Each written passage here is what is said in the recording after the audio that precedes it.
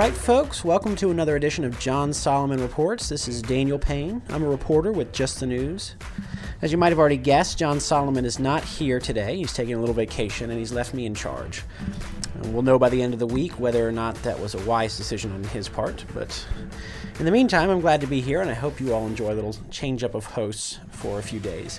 There's obviously a lot of news to cover these days, but of course, seemingly overshadowing everything is the COVID-19 pandemic, which has been ongoing in the U.S. for nearly a year at this point. We're almost at a year since the first confirmed case in the United States. That's pretty much been in the headlines since January. COVID cases, COVID deaths, the spread of the virus, the lockdowns, the school closures. We're all, unfortunately, very familiar with it at this point. Later this week, we're actually going to be focusing on a specific topic related to COVID-19, and that's the pandemic's effect on children, specifically the effects that lockdowns are having on kids. But today I thought we'd do just a brief, broad overview of the pandemic here in the U.S. Of course, it is a global phenomenon, but certainly we are focused on it most, particularly here in the U.S. I want to look at a few pandemic stories you may have missed because they're not generally covered very heavily in the media. And as I said, this has been pretty much the dominant media story contending with certainly the presidential election of the past year. But there are a number of, I think, really important stories that the media does miss. They don't cover as thoroughly as they should. And, of course, we try and bring you the best coverage we can of everything at Just the News, and we have covered a lot of these issues. And I want to add that we're going to have a guest on later. His name's Daniel Halpern. He's a professor at UNC Chapel Hill, and he was previously at Harvard. And he'll have some expert insight into the pandemic that I think you'll all find very valuable. It's a very good interview, so I want you to stick around for that. But before that, I'd like to focus on two major stories out of the pandemic right now, and I think some angles of them that you might not be aware of. The first is the pandemic in Europe. Now, if you've been following this, you know that cases in Europe skyrocketed over the past several weeks or months. Cases, confirmed positive tests were pretty low over the summer in most cases. For most countries in Europe, Western Europe, they were pretty low. And there were a lot of folks in the U.S. who were pointing to the success that Europe had in mitigating the virus. They said the lockdowns and a lot of testing and social distancing policies and mask policies had really worked in suppressing the virus there.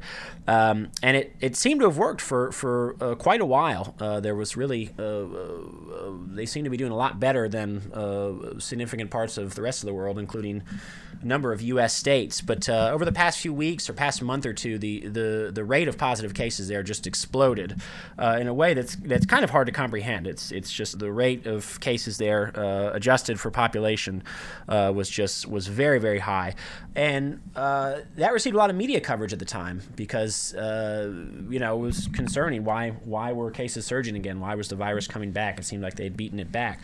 What seems to have happened there is cases seem to have peaked. Now, of course, you want to take all that with a grain of salt and make those claims very cautiously because you never know what's going to happen the next day or next week. But certainly there has been sustained decline in daily new cases for a couple weeks now, maybe even longer than that, in France, Italy, Germany, the United Kingdom, Spain. These are all places where the virus appeared to be spiraling out of control, and the cases that they were confirming every day seem to have peaked a number of weeks ago. So that's something you may not have been too aware of because certainly the rise of cases there was pretty heavily covered, as was the new wave of lockdowns and restrictions that a lot of governments there imposed in the wake of those cases. But it seems like they're on the downward swing of things. And it's not really clear what is the cause of that? Were the lockdowns the cause of that? Did people change their behavior? Did they close down restaurants? And it's that, of course, will be answered over the course of time. But it is certainly something to note that this what appeared to be a very troubling and concerning situation in much of Western Europe seems to be on the downward side of things. So that's very encouraging. There's also very early and very tentative signs that cases nationwide across the U.S. May be on a downward trend as well. Certainly a lot of the Midwestern states that were responsible for the recent surge appear to have hit their peak a while ago and are trending downward.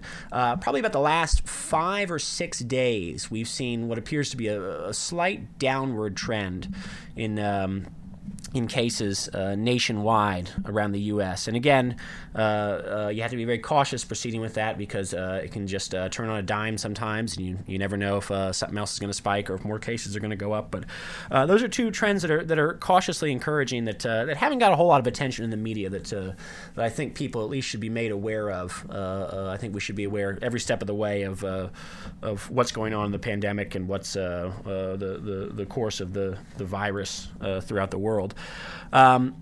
Another really critical, important part of this pandemic that's directly related to the number of cases that we've seen throughout the country and throughout the world is the way in which those cases are tested. Now, I want to say we actually have a pretty important report on this coming out at Just the News later this week. I believe it is tomorrow, so you want to keep an eye out for that. But right now, I just want to draw folks' attention to the fact that the cases are an issue that I think, tests are an issue that I think hasn't received the thorough kind of coverage that it should have in the media up to this time.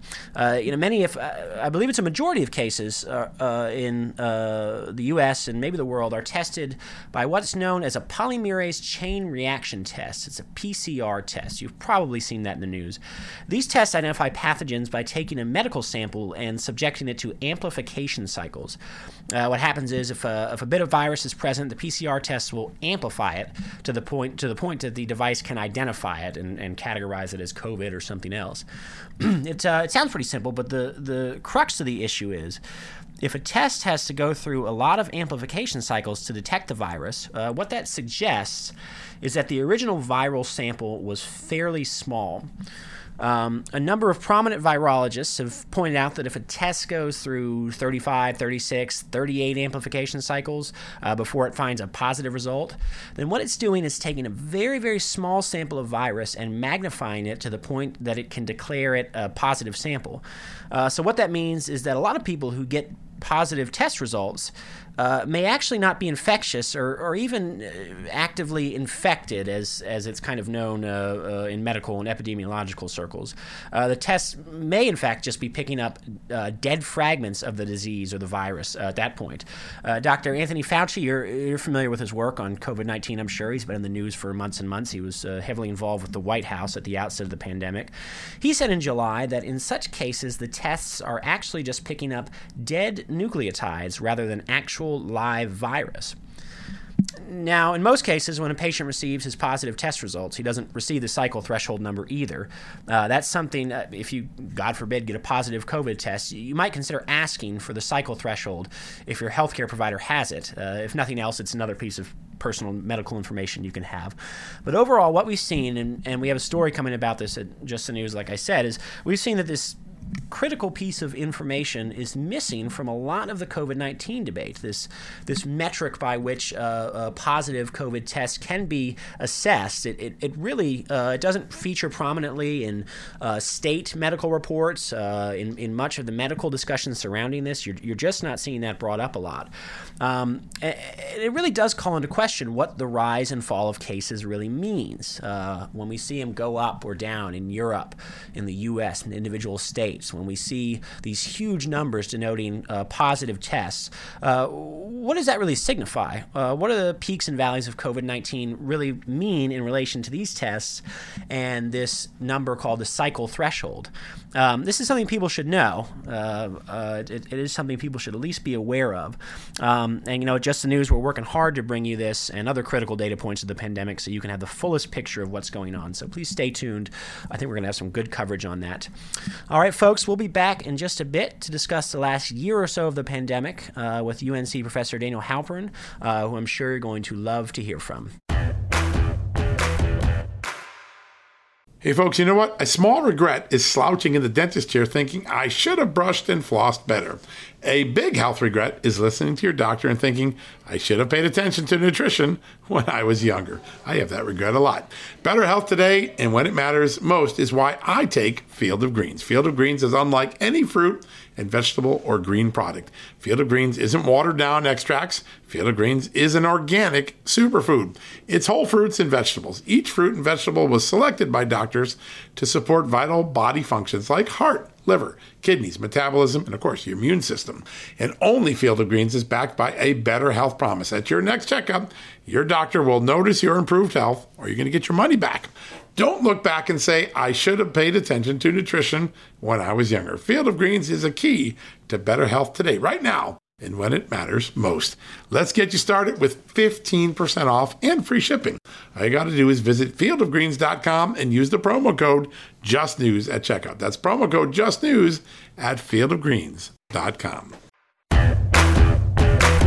All right, folks, welcome back to John Solomon Reports. I'm your guest host this week, Daniel Payne. I'm a reporter with Just the News. And right now on the line, we have Daniel Halperin. He's a professor in the Department of Health Behavior at the Gilling School of Global Public Health at UNC. And one of his most recent publications is Facing COVID Without Panic, 12 Common Myths and 12 Lesser-Known Facts About the Pandemic, Clearly Explained by an Epidemiologist. So we certainly can see he knows his stuff. Professor, it's good to have you here with us. Likewise, thank you. So earlier in the year, in a paper you wrote, you advanced a kind of cautious sort of herd immunity approach that might be preferable to the lockdowns and shutdowns that we saw at the start of the year and that we are continuing to see in some parts of the country and throughout the world. Do you still believe that there might be an alternative approach to dealing with the COVID pandemic, that something resembling herd immunity might be possible? And if so, what evidence have you seen to sort of bolster that belief over the past several months? Right. Wow. Start off with an easy question, right? Yeah, that was in a paper that was published in a peer-reviewed public health journal in May, and I mentioned the issue in the book. I think in both instances, if I recall correctly, I referred to it as a possibly least terrible option. That was the wording I used, least terrible. So I don't think that it's a wonderful, perfect strategy by any means.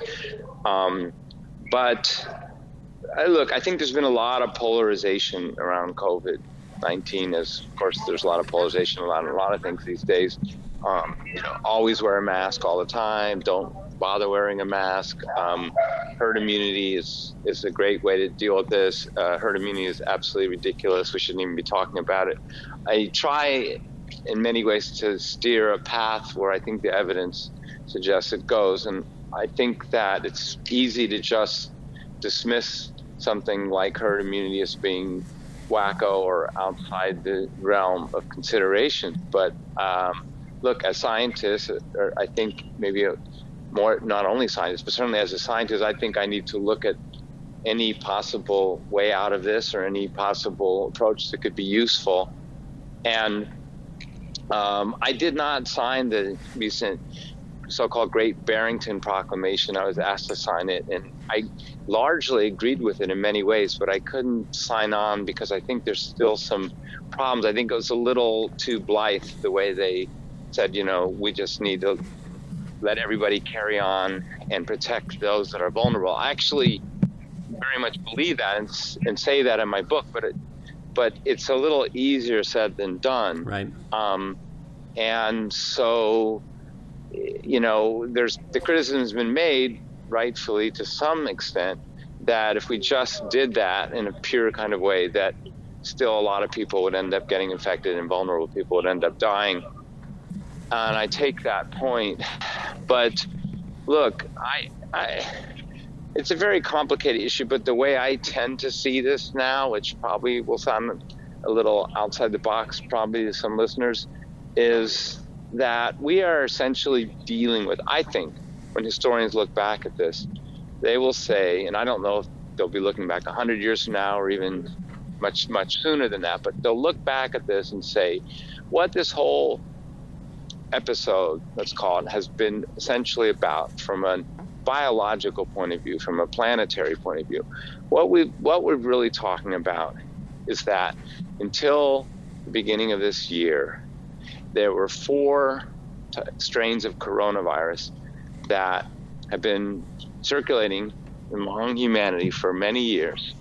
And fortunately, although they're very transmittable, and every year literally billions of people get them because they're one of the main reasons that people get the common cold, right, they rarely kill people. And I say toward the end of the book, I propose the hypothesis, and I cite some evidence for this, that those other coronaviruses very likely made their appearance in a similar way as this one. In other words, in fact, there was a very interesting book review in the New York Times a few weeks ago by a biologist writing about COVID, and he presents compelling evidence that the so-called Russian flu of 1890, in other words, about 30 years prior to the Spanish flu, 130 years ago, the so-called Russian flu that killed maybe 1 million people, he presents evidence that it wasn't probably a flu at all, that it was probably one of the 4 common coronaviruses now. Right.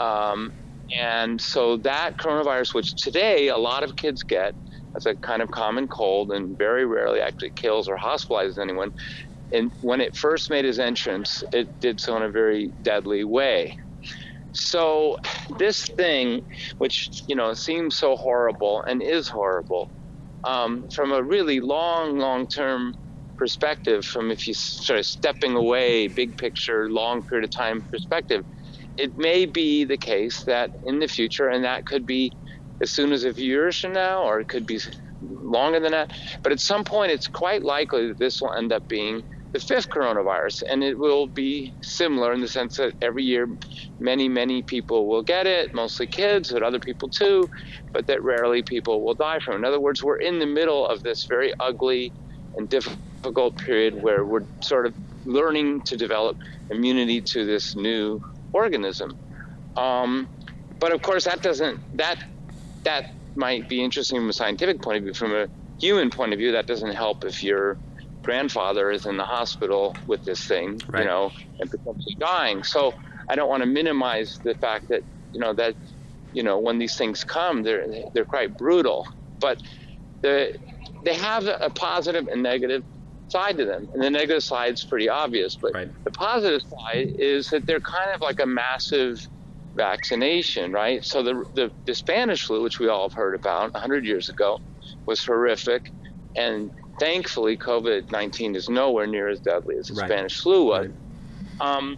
But it also, what it did was it sort of inoculated the human race, or huge parts of it, against that strain of the flu. So people have still died from that same strain in the 100 years since then, but vastly fewer people have died from it than did in those couple years that it ran amok. Right. So, I understand the thinking behind the immunity impulse, which is to say, look, we can't fight this. The reason I compare it to the 4 strains that cause the common cold is because even though the impact right now of coronavirus 19 is much, obviously, vastly more terrible than the other coronaviruses, but from a prevention point of view, trying to prevent the spread of this coronavirus would be similar to if we'd been trying to prevent the spread of the common cold. If we decided for some reason that we wanted to prevent everyone from getting the common cold this year,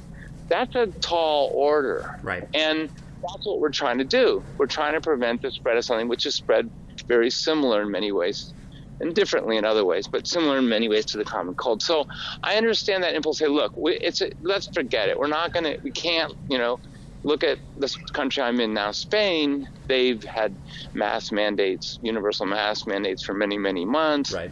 They've done, all kinds of things, and the cases have exploded, just as we're seeing in parts of the U.S. and so on.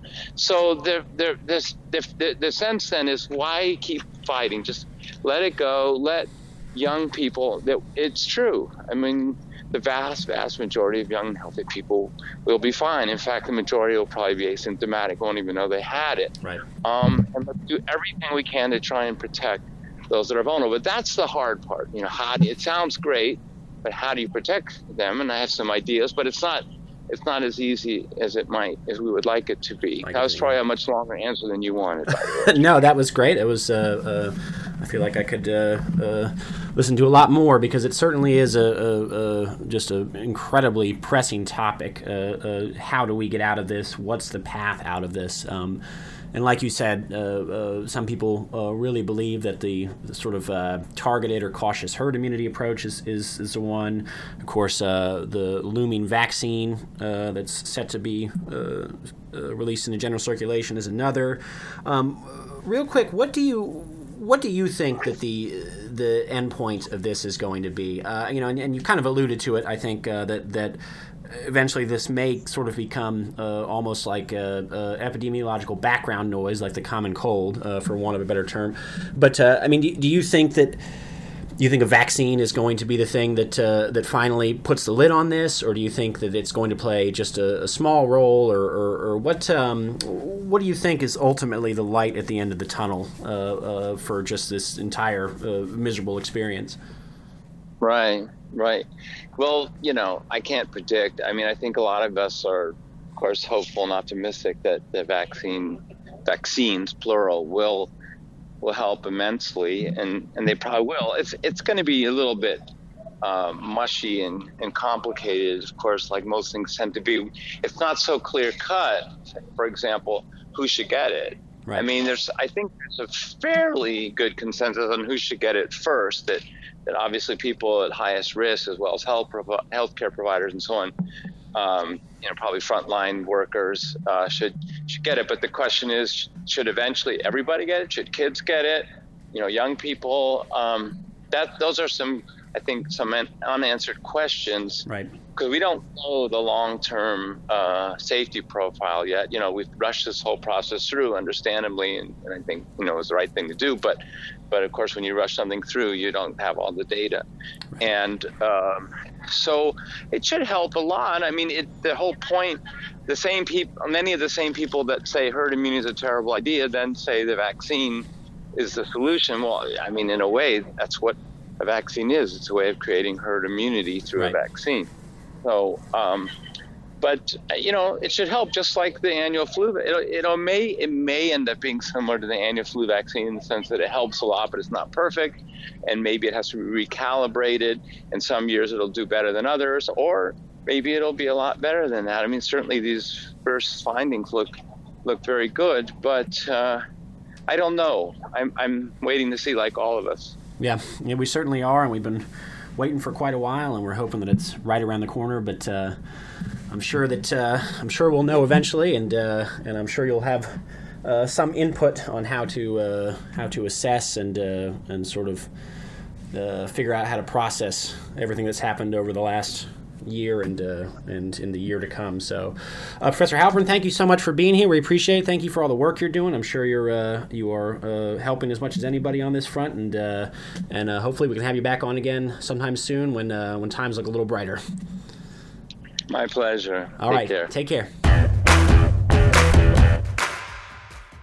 Worried about letting someone else pick out the perfect avocado for your perfect impress them on the third date guacamole? Well, good thing Instacart shoppers are as picky as you are. They find ripe avocados like it's their guac on the line. They are milk expiration date detectives. They bag eggs like the 12 precious pieces of cargo they are. So let Instacart shoppers overthink your groceries so that you can overthink what you'll wear on that third date. Download the Instacart app today to get free delivery on your first 3 orders, while supplies last. Minimum $10 per order. Additional terms apply. Okay, folks, that's it for today. I thank you for joining me on this special edition of John Solomon Reports. I'll be joining you again tomorrow and Thursday as guest host, and I'm looking forward to digging into more news with you for the rest of the week. Take care and be good.